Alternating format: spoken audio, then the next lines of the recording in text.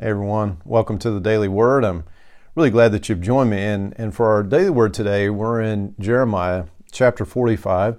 It's just a short little chapter, and I'd like to actually just read that in its entirety, verses 1 through 5. And then let's talk for a few minutes today about redefining success. The prophet Jeremiah gave a message to Baruch, son of Neriah, in the 4th year of the reign of Jehoiakim, son of Josiah, after Baruch had written down everything Jeremiah had dictated to him. He said, "This is what the Lord, the God of Israel, says to you, Baruch. You have said, I am overwhelmed with trouble. Haven't I had enough pain already? And now the Lord has added more. I am worn out from sighing and can find no rest. Baruch, this is what the Lord says. I will destroy this nation that I built. I will uproot what I planted. Are you seeking great things for yourself? Don't do it. I will bring great disaster upon all these people, but I will give you your life as a reward wherever you go. I, the Lord, have spoken." Now, Baruch, as we've seen going through Jeremiah, he is essentially an assistant to Jeremiah. He takes down, as a sort of a dictation type deal, he takes down what Jeremiah says, the words that God gives him. And as we see Jeremiah suffering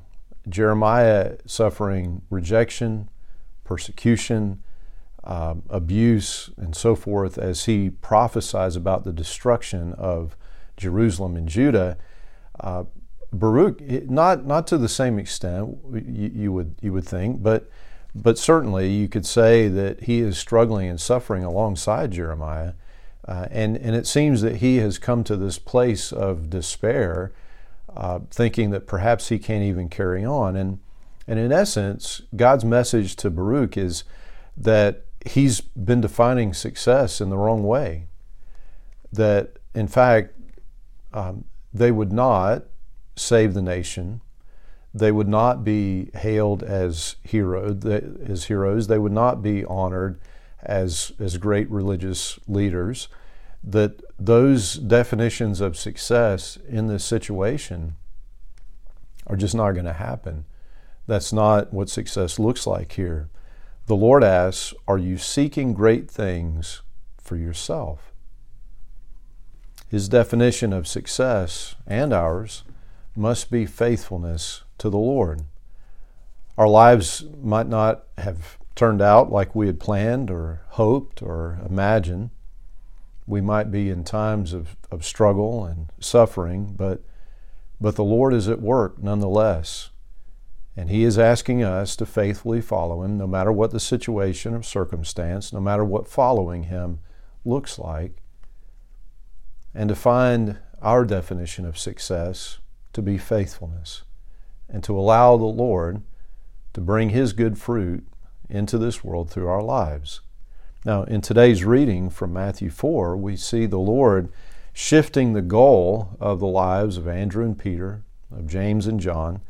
They are fishermen, and Jesus says, I will show you how to fish for people. Now, it's not that they're never going to fish again. As a matter of fact, if you remember, as we read in the Gospel of John, they're out there fishing again, and the resurrected Savior comes to them right there at the beach. So it's not that they would never fish again, but that the goal of their lives is now following Jesus. And Jesus tells them that as they follow Him, He's going to have a different course for their lives. That following Him will mean that He will use them to bring people to salvation. Their definition of success is to faithfully follow Jesus. And may it be ours as well. In Jesus' name, amen. Amen. And friends, until we have a chance to speak again, I pray that God would bless you and that He would keep you.